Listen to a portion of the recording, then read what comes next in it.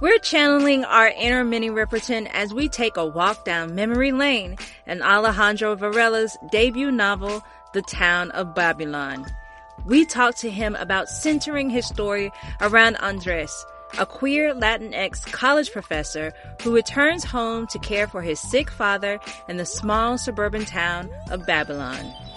On the heels of dealing with his husband's infidelity, he attends his 20-year class reunion, where he reunites with his high school sweetheart Jeremy and reckons with his past. Stay with us for another episode of the Vulgar Geniuses podcast.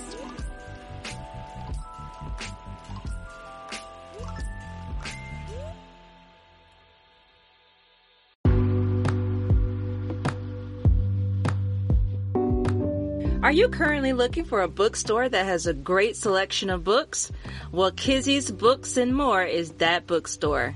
Visit www.kizzy'sbooksandmore.com to purchase your next book for our book club.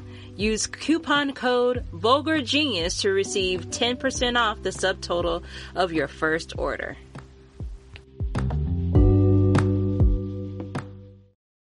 What's up, everybody? Welcome back to another episode of the Vulgar Geniuses podcast. We're your hosts. My name is Denny. And I am Veronica. And today we are joined by the wonderful one and only Alejandro Varela.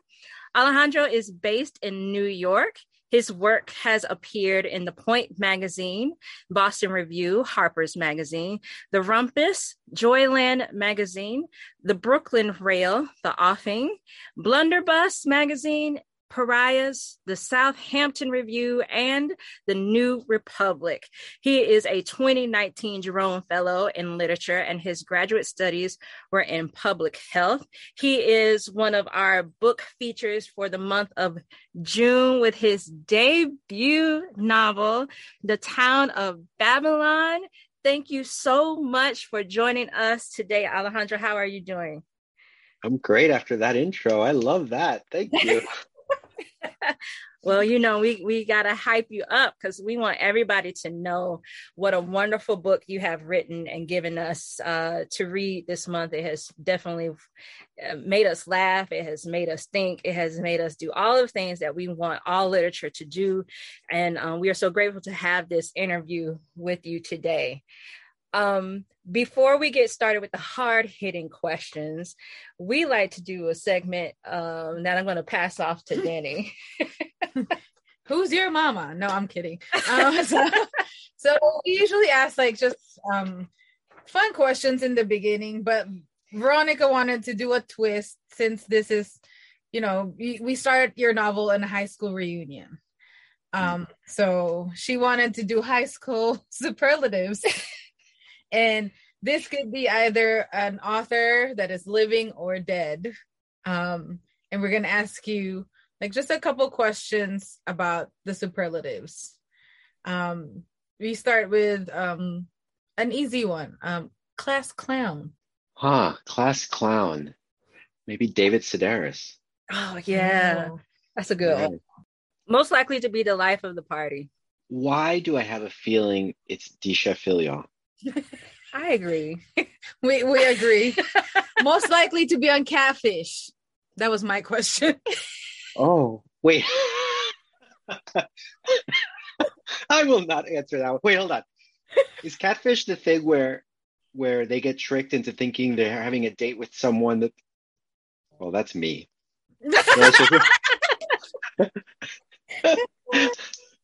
Most likely to lead a protest. Sarah Schulman. Most likely to leave and never come back. Oh, man. The Ghosters. The Ghosters. I was gonna... Who was one and done? Oh, that's true. One and done. One and done? The books. Dropped one and was Or do you mean who are you at the party with that suddenly says I'm going to the bathroom and doesn't come back? Let's go with that one. That's true. Gosh, that is me. I am that person. I will say I'm going to the bathroom and then I do not come back. One and done. Harper Lee, right? She wrote that one great book. Yeah. That's true. And this one, and last but not the least, the beauty and brains combo. Beauty and brains. Oh, it's a toss-up. I'm either Justin Torres or Robert Jones Jr. Oh, there we go. Mic drop right there. Mic drop right there. All right. So now that we've gotten that part out of the way, it is time for us to really dive into you and this beautiful book of yours that you have written for us. Why don't you talk to us about the town of Babylon's origin story? What was the genesis of this writing project, and what ignited the idea of this novel, as well as the title? Okay. As you know, my background is in public health, or I think you know this. There's a town about 75 miles west of New York City, and it's called Roseto, Pennsylvania. And in the late 1800s, Italian immigrants settled there, and they worked in the slate quarry mines. And the owners of those mines were the Welsh and the English. And you know how, the United States way is, you get here, you get mistreated, and then the next group comes and you mistreat them, right? And so the Italians were sort of under the boot, so to speak, of the Welsh and the English. But they were a tight-knit community, and they settled this town, Roseto, which was named after the town that they had all come from in Italy. And by the 1950s, they had created sort of a civil structure there. They had elected officials, they owned shops. There was some economic diversity, but by and large, it was a pretty flat community, which is to say, there were 3 and 4 generations in each household, in all of the households, and all of the doors were unlocked, and everybody looked out for each other. And one day, and there was no crime. And one day, the doctor that worked in that town, in the health system of that town and the neighboring towns, was having a meal with a colleague of his, a researcher from Oklahoma, I believe. Stuart Wolf is the researcher.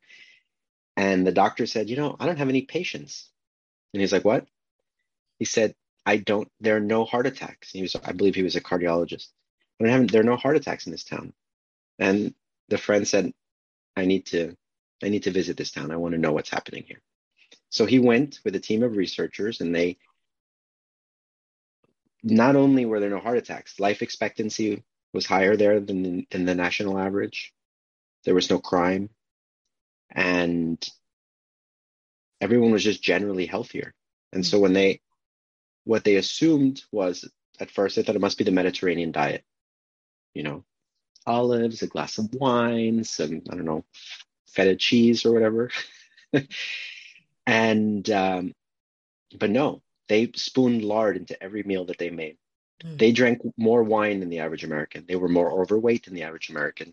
They smoked unfiltered cigarettes. Everything the Surgeon General at the time said, do not do, because it's bad for your health. But we all learned we shouldn't be doing, cut back on this and cut back on that, and less salt and less this.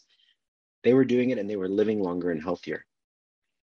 And so what they realized after interviewing almost everyone, living in the town for a bit, getting to know everyone, is that they had such a tight-knit social structure that the stress that most of us feel day to day, they had a buffer to it.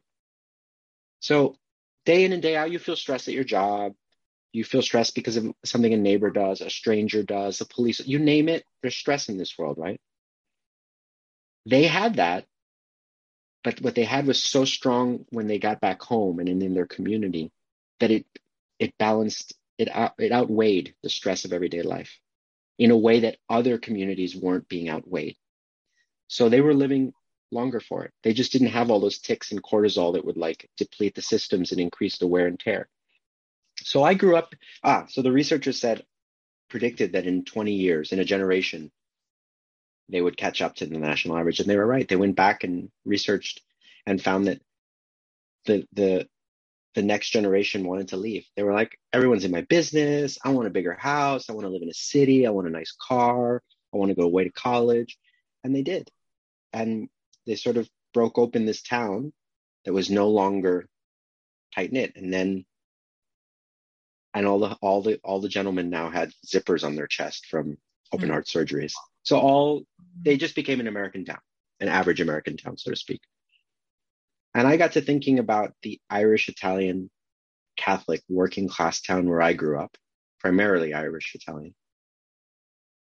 And I thought, we weren't pretty healthy. So what if we were the town after everyone left, after sort of they were breached? And so then I thought, I want to write about what that life was like. And then I combined it with some of the experiences I had growing up in the suburbs. I chose the title, The Town of Babylon, because I was thinking somewhat biblically about this idea of communities not being able to speak the same language and sort of being, in a way, punished, thrown together in this space where they didn't relate to each other. And the more they didn't relate to each other, the worse things got. I was thinking that. It also happens that I grew up in a small town called Deer Park. And Deer Park is in the township of Babylon, Long Island. Mm. And so I thought, oh, that'll be my little secret. No one will ever know that I'm referring to my town.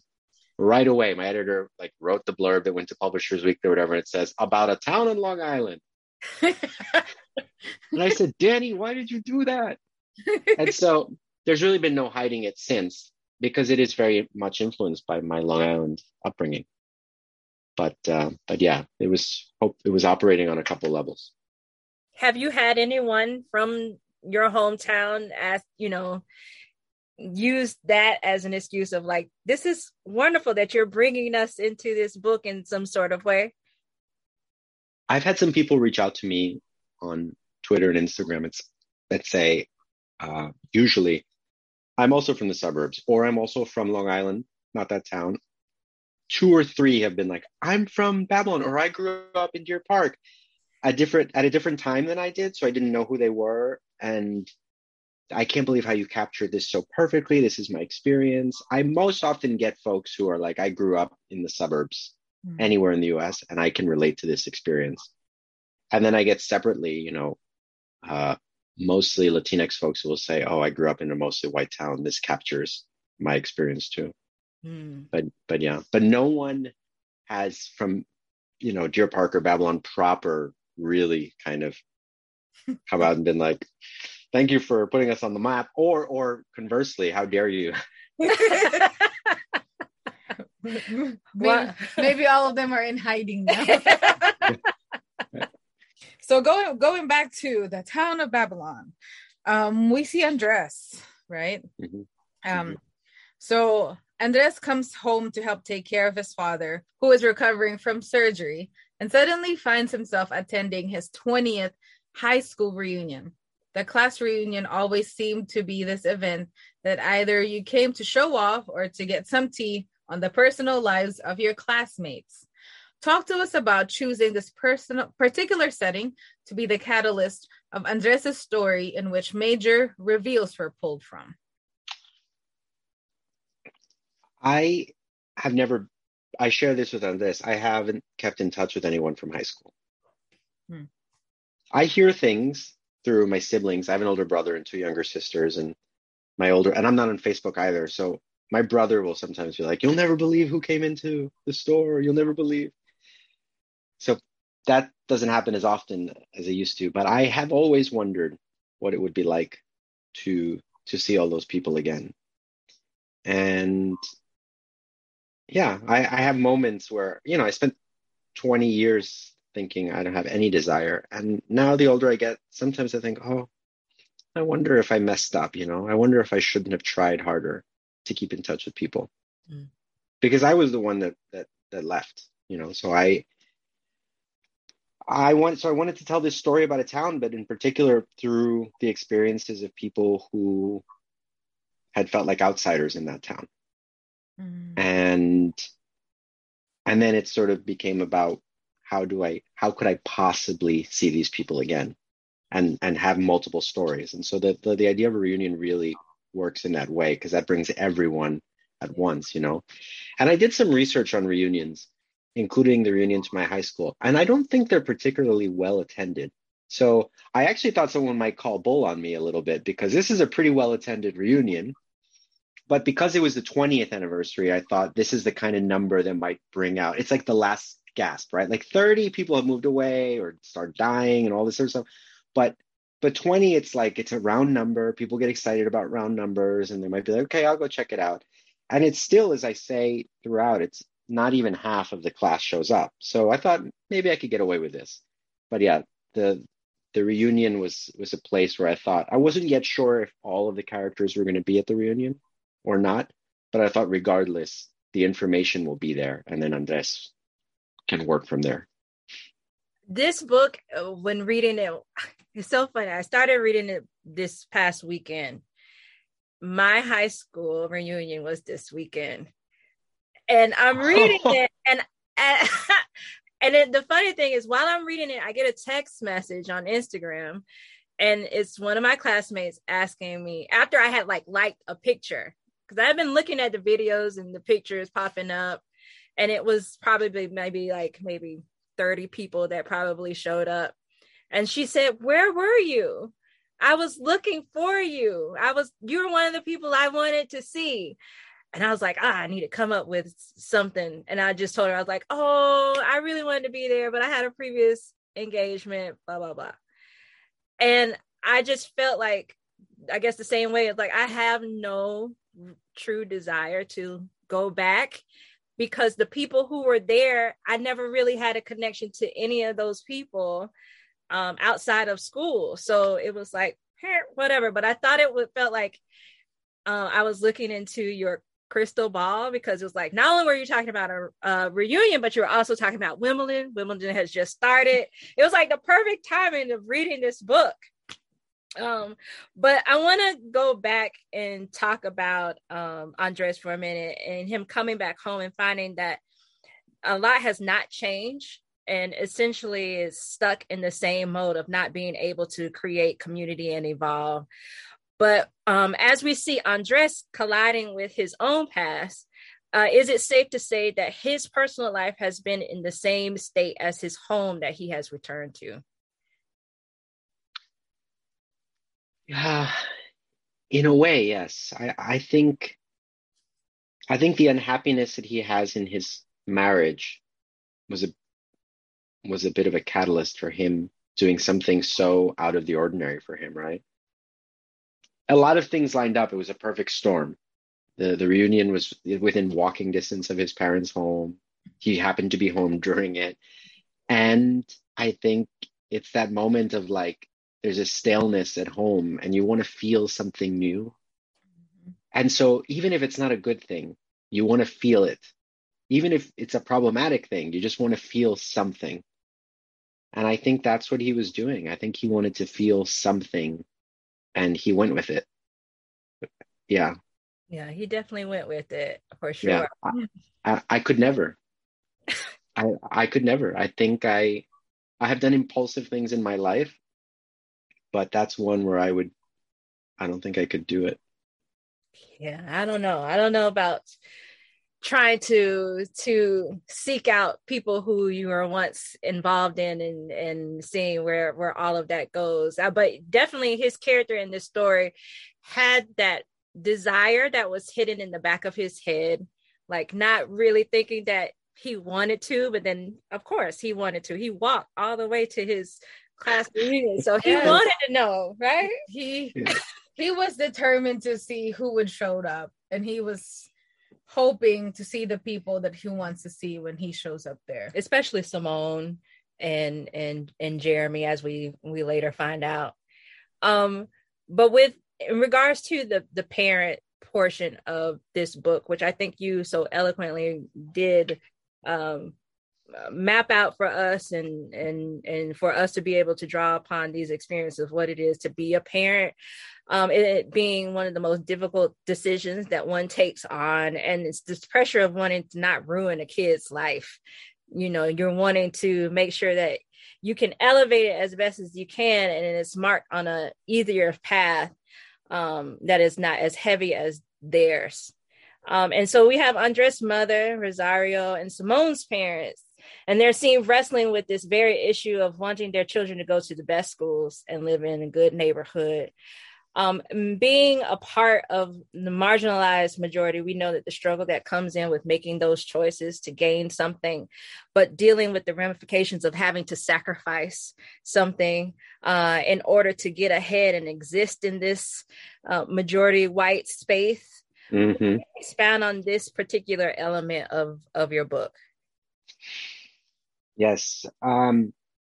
Again, I was thinking a lot about public health research and the importance of seeing yourself in your community, which I think is different from representation.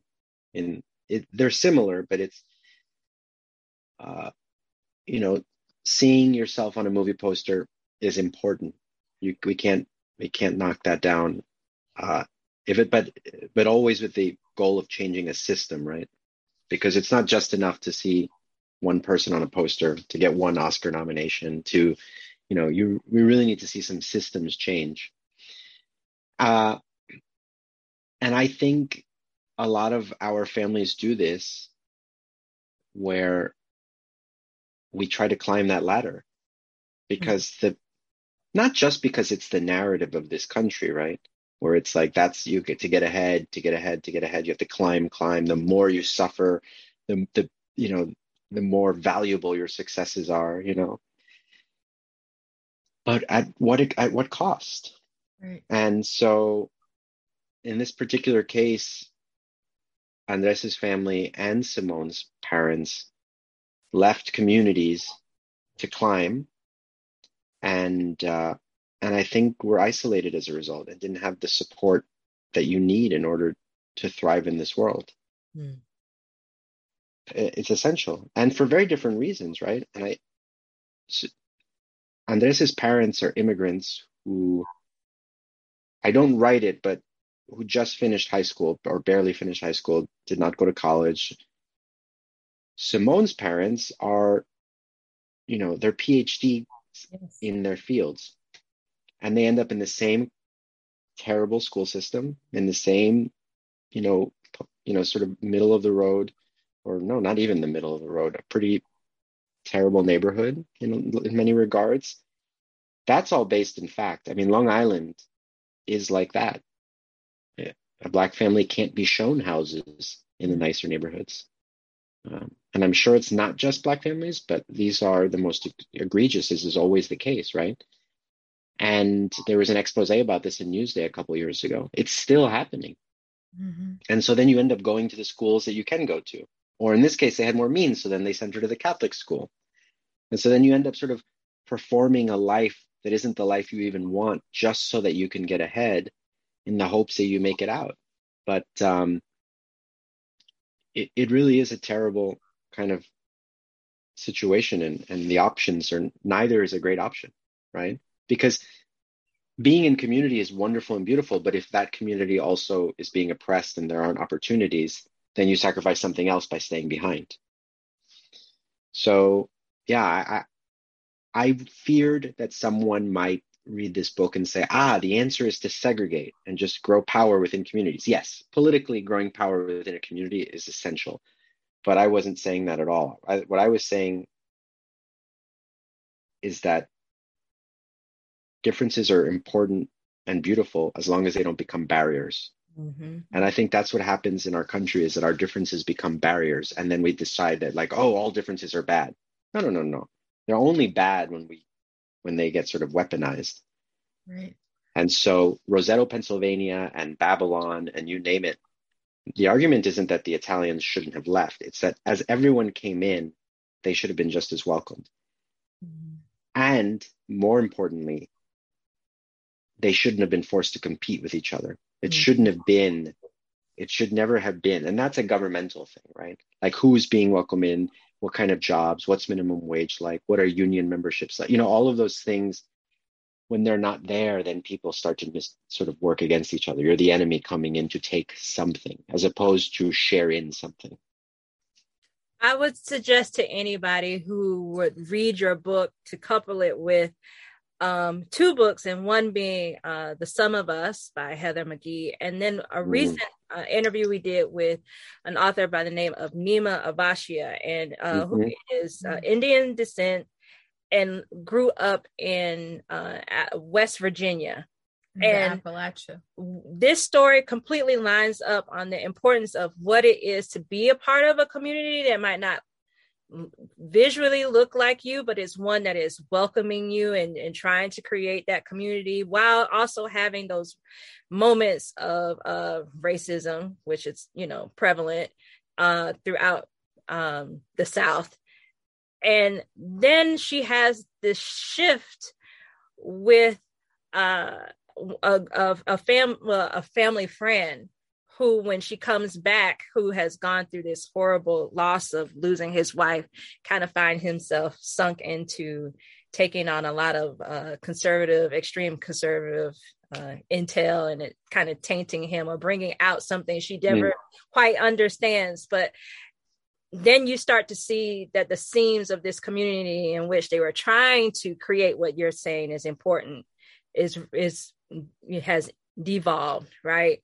And I really like how you are choosing to deal with the themes of this within your book, of showing why it is important to have that community and why it's necessary. And I think you articulated it so well throughout the story of showing like the importance of having that community. But I think, like the community is important, but like what you and Nima have mentioned is like the systems that surround those people is as important as the people that are in it. Because like when mining was gone, then it's basically like what is left in the community, the thing that would sustain you would also kill you kind of deal. And it's kind of like, then it's basically like not just our little problem, but the whole country's problem. Like, we can start from like capitalism from there and go down deep. And then it's a lot of things all at once. But I think you tried to very much not like put into a microscope a community where everybody, I think, can identify with it. And I think that's why your book works. And I think it helps with a lot of people when trying to understand, this little community is like magnified in the whole United States, and everybody's trying to live like this. That's why we're all in disarray. I love that. And thank you both for putting me in the same category as Nima. Another Appalachia is a book that I have on my desk ready to read. And not just that, she met me in a bookstore in Boston and was my scene partner. Because I usually, when I read there's a lot of dialogue in my work. And during the book tour, I just started inviting fellow writers to come meet me and read the scenes with me, to play parts with me. And Nima played Jeremy in a scene, and that we acted out together in a bookstore in Brookline, technically, but in the Boston area. And so I'm very, very grateful to her. She's a wonderful person. Oh, look at that. Our favorite people finding each other. So most of the authors on our show that are from immigrant parents always told us that their parents were the ones who had to suffer the most so that children or the next generation after that can afford to live a better life. And I've definitely seen that in Rosario, especially blaming herself for the fate of what happened to her children. Tell us more about this pressure that plagues immigrant parents. It almost feels like damn if you do or damn if you don't moment. And why do they feel like they can never get this right? Oh, it's a great question. I think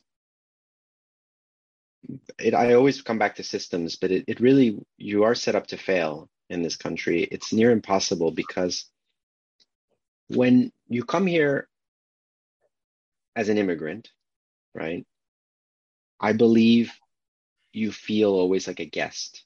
Yes. And you never fully, or it takes a long time. You have to be a pretty empowered person, pretty rad, righteous person to arrive. And I know those people who think borders are political. I'm still a human, and I don't care where I land. I deserve respect and dignity, and I'm going to fight for it, or I'm going to demand it.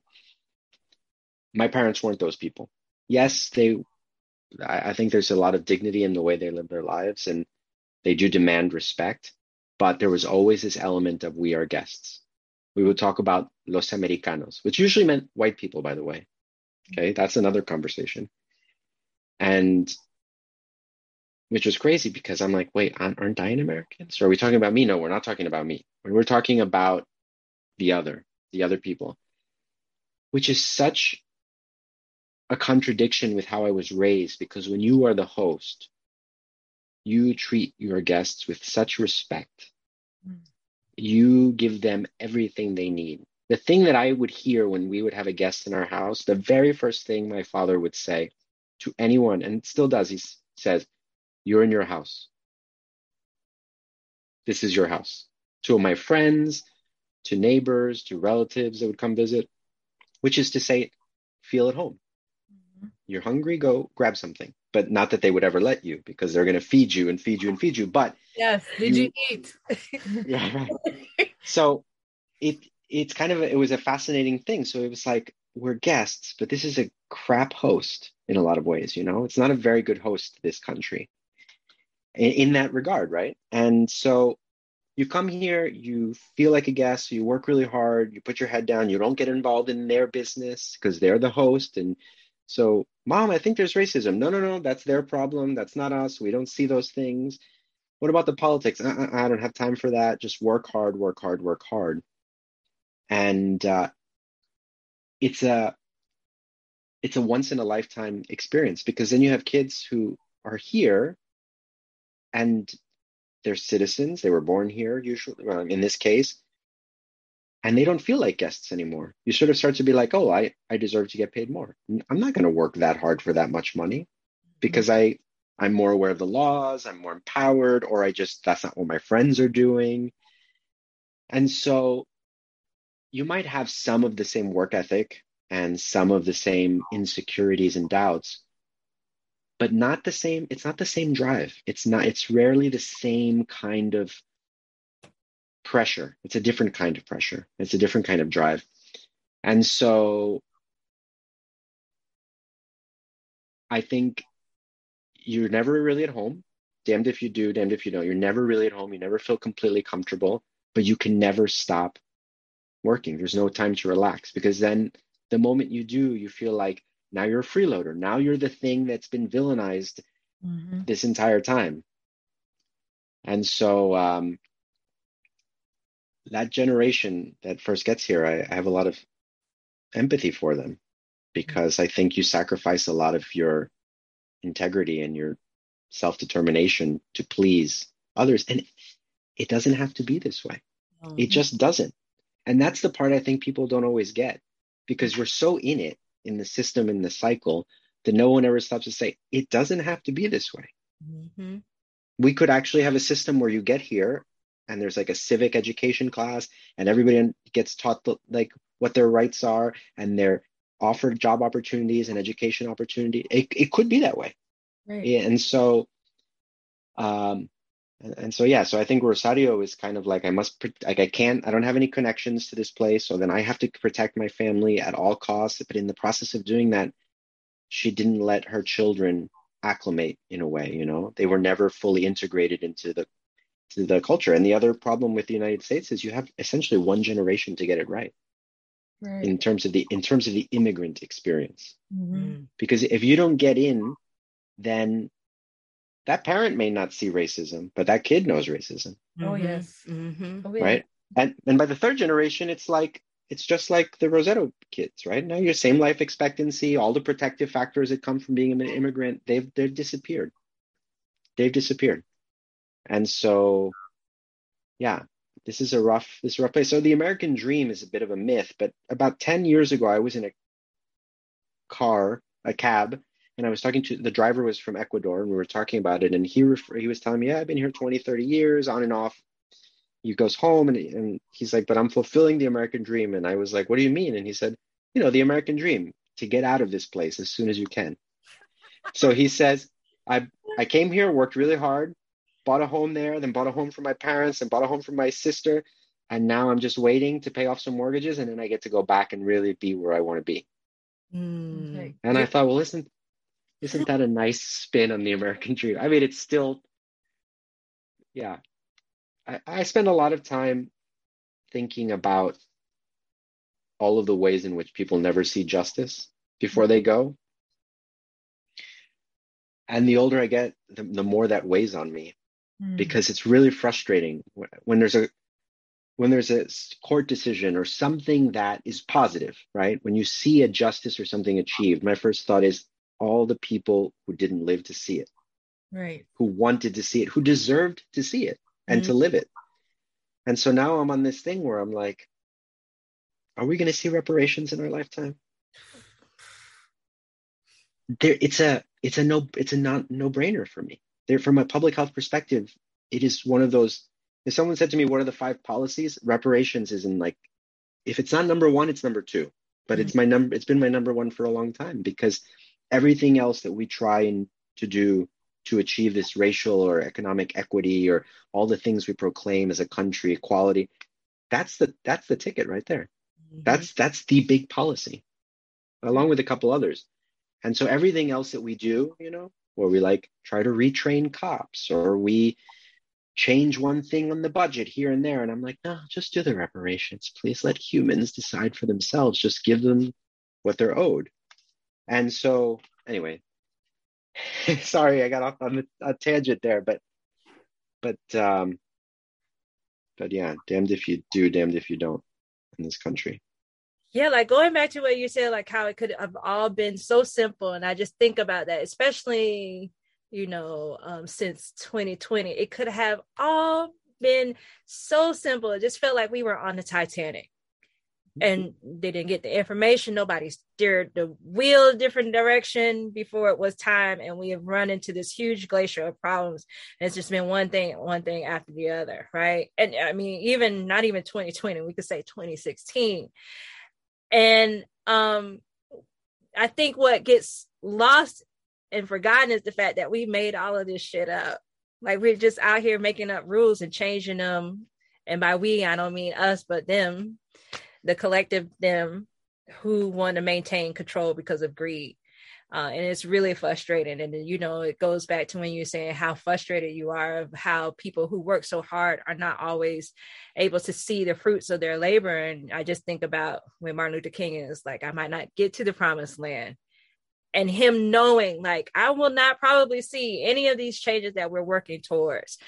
And how frustrating that is to think, and then there are those shining moments when those things happen and those laws pass and those presidents that we never thought would get elected are elected. And you're just kind of like, oh, it's still possible. That hope still is there, and we can pull on that, but we just got to do the right thing once we get those moments, once we get to that point. And that's when it sometimes goes the wrong way, because even then you got to hold yourselves responsible. Yeah. Everybody doesn't always want to, play in that field. Yeah. I struggle sometimes with what am I doing, when I was working in public health, I thought this is good. This will spin the wheel in the right direction. I can do a lot of good with this. But like you said, it can be very frustrating because you have these successes and then we don't keep the momentum going and we can't change people's minds. I think in a way, this may sound cheesy, but I really did switch to this sort of narrative form of work because I thought if I could communicate these ideas in a way that had some permanence to it, that could stay with people for a while, then maybe that would help. Because every other way just feels like, how are we going to get to it? We're never going to get it because there are all these interlocking pieces. And just when you think you've gotten someplace, it's like, nope, roadblock. Yes. And then roadblock. And then there's no momentum. And then you finally get the president and we get him for 2 years. And then he wasn't really that progressive to begin with. But then it didn't help that like the entire Congress said no to everything all the time. And then so there are all these things, and you're like, how are we going to? And ultimately it's community and it's people power for sure.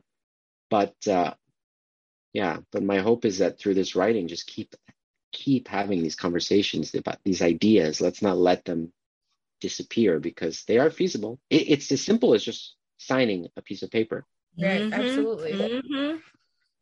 And like you said earlier, one, you can always go off tangent. There's no going off tangent with your, because it covers everything.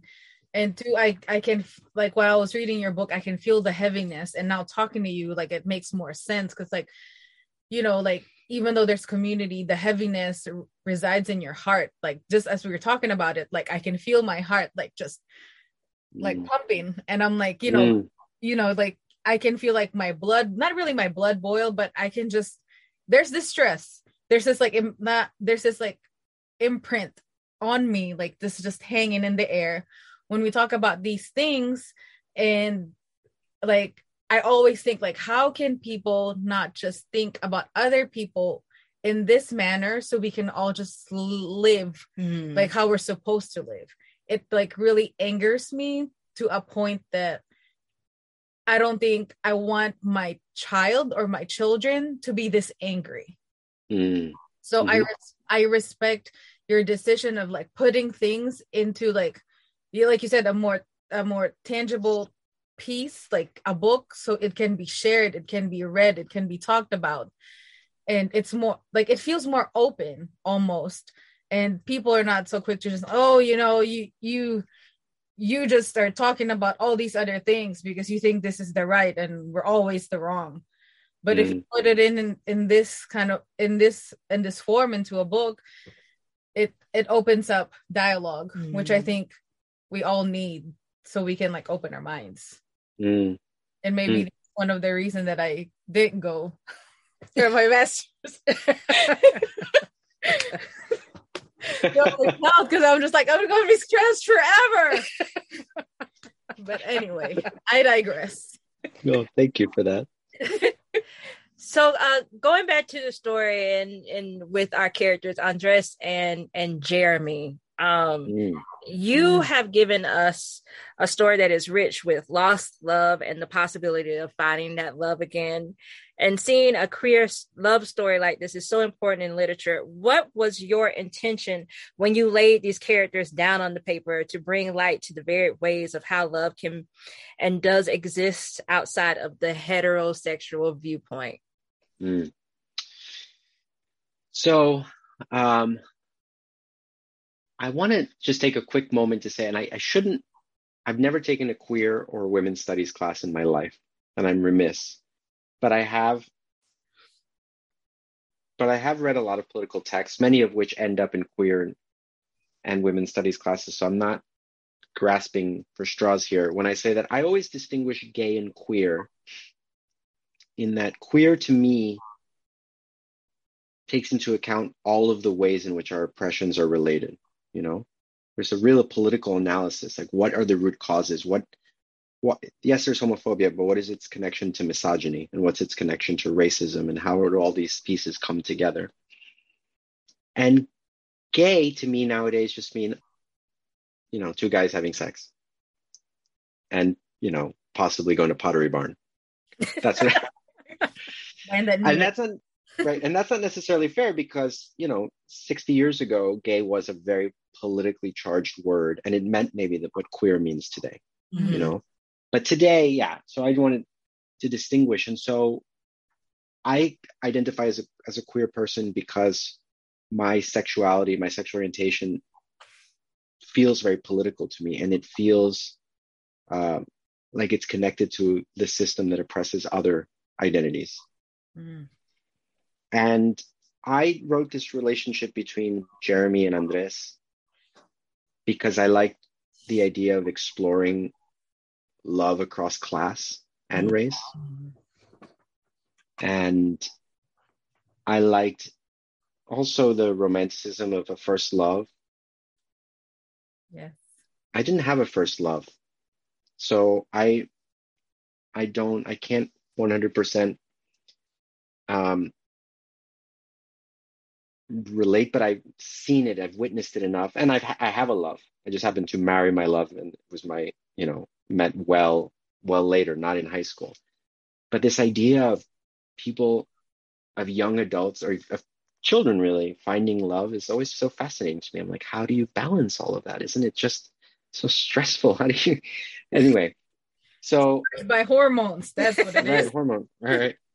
And I liked the idea of these two boys kind of growing up in that way together and making it work. My partner would read the first drafts of the books and he would say they're so mature for their age, like that they've figured this all out. But I've seen that in that age group. There are things kids are figuring these or have figured these things out. And in any case, so I wanted to explore this relationship, this idea of a first love, and then makes perfect sense 20 years earlier. They're in the same sort of stratosphere. But now, Andres, it would be like one of Simone's parents marrying one of Andres's parents, right? It doesn't really make sense. I believe you can have love across class, but it's the same way, and across race for sure. I mean, this happens all the time, but we must acknowledge that society makes that relationship very difficult, right? And so ultimately, people have said, "Oh my God, this is a great love story," and why didn't he end up with Jeremy? And I wanted to talk a little bit about the practicality of love too, right? Like it didn't make sense. In some ways, he just starts to see the sort of immaturity of Jeremy, you know, when they try to have difficult conversations, he reverts, you know, he kind of shuts down, and then he thinks of like his husband, Marco, and how this is a mature, accomplished human who knows him and understands him and gives him a stability that he's never really had, right? And to go back to this life, Jeremy represents that instability of being on the cusp of poverty, on the cusp, you know, like, although financially Jeremy's fine because all these things that keep getting passed down, but that return to that life that I think has scarred Andres, that part of the running away and embracing the new life is just, who doesn't want security, right? Yeah. Economic security, social security, just and yeah. So those are sorts of some of the things I had in mind when I was writing that. Now, I have to admit, I did not want to make Andres and Jeremy so central to the book. It got away from me because while I was writing it, I had 150 songs. I made a playlist of all the songs from those 2 or 3 years. And I kept listening to those songs the entire time. It's like 160 songs over and over and over and over and over again. And at some point I was listening to some pretty bad music. Some of those songs are not great, but they're pop hits. And so you know them. And there was one song in particular, and I kept sort of seeing their relationship in that song. And then it took on a life of its own. It did become more central than I anticipated. Yeah. I'm glad you brought up music in terms of what you're writing, because I did find that you had this long playlist of music that you were using. Do you always use music when you write, or was it just particular to this book? Yeah, music and film are so central to I was more of a music and TV and movie kid than I was a book kid. So I think I write with that aesthetic even, you know, and whenever I'm writing, I have headphones in or there's music playing in the background, and so yeah, music is always there. How early did you find your love for music and television? My mother is a massive fan of music, and so for as long as I can remember, music and stereo and radio, and then the collection of music has been a big deal. I would say, I remember having those, you know, the records of the smaller ones, not the big records. 45. Yeah, those were a big deal. And then the cassette tapes. And I think that lends itself a little bit also to what I could afford. And so I would go to the music store every Tuesday and stand in front of the Billboard chart and then read them and be like, I need every one of these. So I had my after work job and my aunt who would give me birthday gifts. She was always very generous. And I would buy either an album with a few hits was, you know, that was a money saver because then I didn't have to buy too many individual singles. So like I don't know, I'm thinking like En Vogue, Funky Divas. That comes out that has like 4 or 5 songs. So it's cheaper to buy that album. Anything by like Mariah Carey, a Michael Bolton album, which I'd like 6, Paula Abdul's album, Faith, Bad, any Whitney album. Those, of course, you buy the album. But then there are the singles, the one-hit wonders or the two-hit wonders. And then the horrible thing happens is you bought 2 or 3 singles and you realize the whole album's good. So then you have to buy all of it and then you just rebought the singles. And so I could afford those things. Mm-hmm. And so then I started collecting them. And then you come home and my parents aren't there and I can watch the last soap opera on ABC, whatever that was, probably like General Hospital.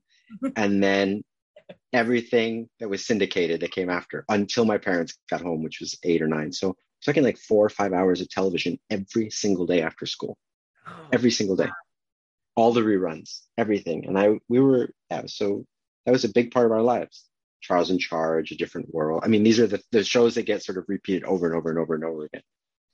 Let me ask you, in terms of the music aspect of it, what does that mean for you as it being a tool that could possibly help to achieve community when you think about music? So music works 2 ways in this book. The suburban experience for me is very much driving. You're always in a car. And top 40 radio is pretty boring. It's great when you're living it, but when you actually examine how many songs and what types of songs, you're essentially listening to the same 20 songs, if you're lucky, over and over and over and over again. Maybe it's like 12 or 13. But we all have that. And so there's a line in the book where I say that we don't have anything in common except that we both have a spot in our brain for Biggie and Goo Goo Dolls. Yes. And it's true. It's a true story. And I think that's one of the things I like about social media is periodically I'll just see someone say something about Tevin Campbell. And I'll be like, I thought I was the only person who loved Tevin Campbell. And then you see the legions come out for Tevin. And you're like, I love that he's getting love and respect, in that way, because I think he was amazing. He was such a young kid to have that beautiful voice and all those songs. But anyway, so how does it unite? I think it's that we have these sort of shared love for music. And often it is pop music. It's popular. And so it's the most accessible kind. And we all have it. And that can be very uniting in a cheesy way. In a bar, if it comes on, you notice everyone's singing along or mouthing to the same song. Or it can be more meaningful, I guess. More appreciation for it. And yeah. Two things. Like, I think my heart broke a little bit when you didn't say that you didn't have a first love. I'm like, not you. You wrote this so well. How could I'm lost for words.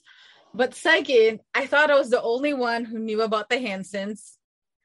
And MMMBop. And I'm just like, it made into the final cut. It made into the 22 songs that are published in Spotify. Holy shit. MMMBop is a bop. It's not it's the silly song. It's the really bad lyrics, but it's got such heart to it, and it's so addictive. And yeah, I'm a little embarrassed, but not so embarrassed that I like it. That I came to like a lot of these songs because I listened to them the entire time I was writing the novel. So I really came to appreciate some of these songs. No shame, because that song just brought me back when I was like maybe 10, and it was sticky in the Philippines. It's humid, and it's summertime, and that's the only thing that we blast the radio on. We don't have air conditioning. We had fans that were like dusty and noisy, and then you were just like, oh my god, it's a song that's like about by 3 boys that are kind of cute. And that was the summer. It brought me back, so thank you for that. That's so funny. You said something else about first love. I guess I shouldn't say I didn't have a first love. I guess it wasn't epic, you know. I'm sure if I thought about it, I would think I had an infatuation, and I don't always know the difference Same. between, yeah. I've been infatuated with people before, and it can be a little obsessive, but it's usually just in my head, you know. And I wanted something that was reciprocal. I also really wanted. I forgot I wanted to answer this earlier. I think so much of what I've seen of queer love in books and television and everywhere is always so traumatic. Yes. And there's some trauma to this. Of course, it doesn't end well, and there's the parents in the town, and it's secret. But there's also a lot of love, you know, and sweetness to their relationship. And I liked the idea of telling those stories too, because they exist as well. Yeah, it's nothing like being able to get a full love story where it has a happy ending, because you see that play out, you know, when someone Yeah. says, "What's your favorite movie?" I'm like, "Oh, Sleepless in Seattle," because it's about a woman that stalks a man and they end up together rather than her Right. in jail, right? So um it's good when you can see yourself reflected in a love story and it have a good ending and not be traumatic. And you, just like we said earlier, you've executed that oh so well within this book. So even before your book was published, you convinced me that you already have to be in this podcast, because I saw your Instagram stories where you were talking about your bookshelf. Oh. And I was like, first of all, like, I think what lured me in is like the public health. And you were like, oh, and these books need to be talked about. And then these are the journals that published me. And shout out to those who did it. You know who you are. And I was like, Veronica, we need to talk to him. Thank you. We are very honest in this podcast when we said that we didn't grow up reading the stuff that we are reflected on the pages. Like you said, representation and just like representation and seeing yourself, like right there. It's like two different things almost. Like sometimes we coin representation very, very loosely. Was it? And when I was looking at your shelf, like I think it was one of the more diverse bookshelves that we've seen from an author. How was that process for you? Like, did you already start like, oh, you know, I'm gonna go in on this? Was it readily available to you, like, oh, these are the authors that I'm gonna like follow or read? Because it took us almost a lifetime before we found those. That's why we do this. About 10 or so years ago, I don't know if it's because I read something somewhere that inspired me. I decided I didn't want to take any media made by white men, straight white men in particular. I have a lot of straight white men in my life who I love. This is not to dog anyone in particular, although we can if you want to. But I really wanted to change my lens to the world. Almost everything I had consumed until I made that decision, 90% of it had been made by white men. Even the stuff that I thought wasn't made by white men, even the sitcoms that I thought weren't made by white men ended up being like Norman Lear, who's a good white guy, but he's still a white guy. And the writer's room was probably mostly white men. And so that it doesn't give us an authentic depiction of our society and of our lives. And so, yeah, my partner and I, we said everything, Netflix, movies, books, we're only going to read folks of color, trans folk, women, and let's really go full throttle. Yes, we make exceptions all the time. But that was a concerted effort, because I thought I can't possibly get a real understanding of what society is. I can pretend, I can try, all my friends can be people of color, can be marginalized folks, but if I then go and consume only things made by white people, then that's going to color everything. And it does, it really does. And now it's kind of just a no-brainer for me. I think before, where I was like looking for lists all the time and trying to make sure I had read all the seminal texts and really got into it. Now it's just sort of like and I gravitate towards particular writers and their tastes and things like that. And sometimes I have to force myself to read white men, because mostly I want to be able to have conversations. I'm in this field of writing and I'm new to it. I was never much of a reader of fiction before I started writing fiction. And I was embarrassed about that and very nervous. Even the questionnaire at the beginning, the superlatives, I thought, oh gosh, I don't have like troves of authors in my head all the time, because it's still a relatively new endeavor for me to commit to fiction. And I do it. I read all the time. And but yeah, so that was a great, and it's funny, I would say 75% of what I read are women authors. And at first it was like, an effort also, because the systems are inside of me too, right? Like I can talk a big game, but I have misogyny in me, and racism and homophobia and transphobia. I have all of those things inside of me, and society is constantly forcing it on you. So even as you peel off a layer, then they throw another one back on you. It's just thinner, so you don't realize, but then you're like, oh, wait, where did I get that idea from? Why am I thinking this way? And so reading, also from a public health perspective, this is a thing that I would teach to my students. There's so much power in telling your own story and in seeing yourself, on the page or on the screen, depicted in an authentic way. And that power leads to a kind of a self-efficacy that then allows you to take action, to change. If you don't have that, everything else is harder. Yeah. And so, so in that way, it was very important for me to consume art made by all the people who don't have a voice in society. So otherwise, Now we are going to go ahead and come to the close of our conversation. But before we do, we always like to ask all of our guests who come on the show what their top 5 favorite books are of all time, since you're talking about books and those things that you're looking to devour that have that thing reflected back to you.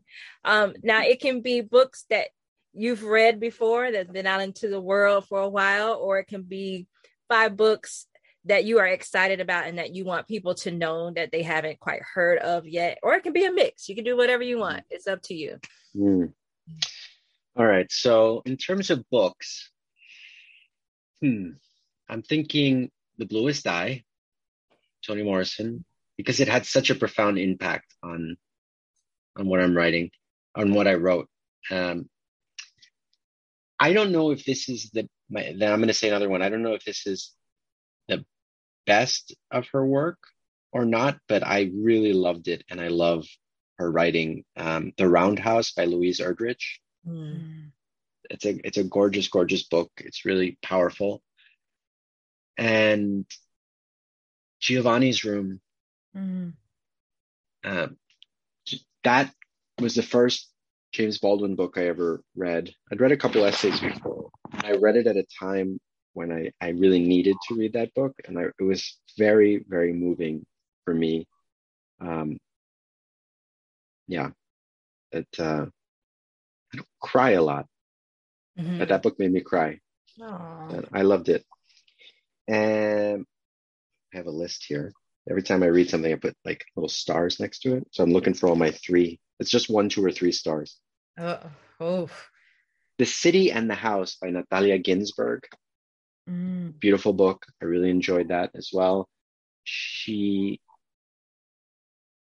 has a way of capturing time and geography. They felt like characters as I was reading them, the time and the geography of it. And it's funny, A Small Place by Jamaica Kincaid. I'm starting to work on a new book, and I want to write, it's a bit more cutting, it's I'm a little nervous about it because some of the negative stuff I've heard about Babylon is just that it can be a little bit too preachy. But I knew I knew that was a possibility. But this is part entertainment, part advocacy. So I knew what I was putting out there, and I knew not everyone was going to love it in that way. But I want to go even further and really criticize some of the stuff going on in the city where I live. And Jamaica Kincaid and Thomas Bernhardt are two writers who I think do a beautiful job of using a scalpel to kind of cut you down. And so A Small Place or Lucy, both are books that I just, oh God, they're so amazing. She's so good. I just want to watch her, shred things. And so those, and maybe The Loser by Thomas Bernhardt for the same reason. Just those are fresh on my mind right now. I mean, I've definitely left out a few. The other two that inspired me when I was writing the book, In the Time of Butterflies, Julia Alvarez, and The Dispossessed by Ursula Le Guin, for different reasons, but just justice is on the page. They're epic. They're beautiful. Ursula Le Guin has a way of showing you what the world could be, and I love that. I love that. How do you come up with the rating, the 3 stars? Are you like the Michelin star of books? Well, I wanted to keep it simple. So a 3 is just like, I can't believe what I just read. Everything is amazing and inspiring. 2 is like, it's pretty good, but it didn't get there. 1 is like, okay, I got to give it some credit. And 0 is like, it's not necessarily bad, but I think it was a little bit, I'm not going to reread this. Right. I think one day we might find out that Alejandro works for Kirkus on the side. Who's getting those stars? Those classified information. That's so funny. I know those people. Man, I don't know how they get their rating system. Like how does this book not get a star and this one has a star? I don't know, but I know. I feel the same way. If you figure it out, please let me know. It's a big mystery, like those Michelin stars for food. Oh yeah. Yeah, they just show up with like mustaches and wigs and you don't even know. Well, Alejandro, we just want to say thank you so much for coming on and speaking with us about your book. We hope that everybody who is listening, who has yet to go and purchase this, is like going straight to the bookstore right now to purchase The Town of Babylon. It is something that everyone should have and read and have on their shelf. And if you ever get to meet him in person, always have him sign your book because it is the best. I love what you're doing with your autographs and that you're posting them. So thank you. It just makes my day. And I definitely believe you when you say that Jennifer Lewis, she deserves all the awards, and everybody mama. She just been doing everything on everything. I don't understand. She could have won for many different shows by now. Oh yeah. Just what's love got to do with it? Oh, alone. I love it. Oh yes, thank you. Well, no, can I also just say, Danny Veronica, thank you for everything that you do to promote us writers, to lift us up, to do it with so much joy and beauty and humor. I'm very grateful to you. Thank you so much. Thank you for writing what you write. Yes, thank you for giving another immigrant some hope that at some point it will all be better for all of us. I don't know, like you said, it might not be in this lifetime, but maybe the next, maybe the children of our children's would see it, but it weighs heavy on your mind and also in my heart. But it was a very, very good story that I've read. I think what I liked the most about it, it was really realistic. Like I see me, I see my family, I see the people that I love in it. So thank you so much. This was a pleasure. Stay popping on Instagram, stay popping on Twitter, publish those tweets. I'm living for them. Just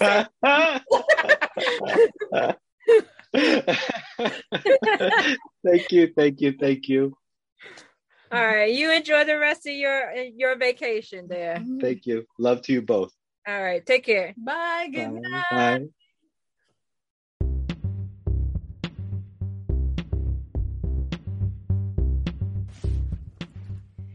If you haven't heard about Anchor by Spotify, it's the easiest way to make a podcast with everything you need all in one place.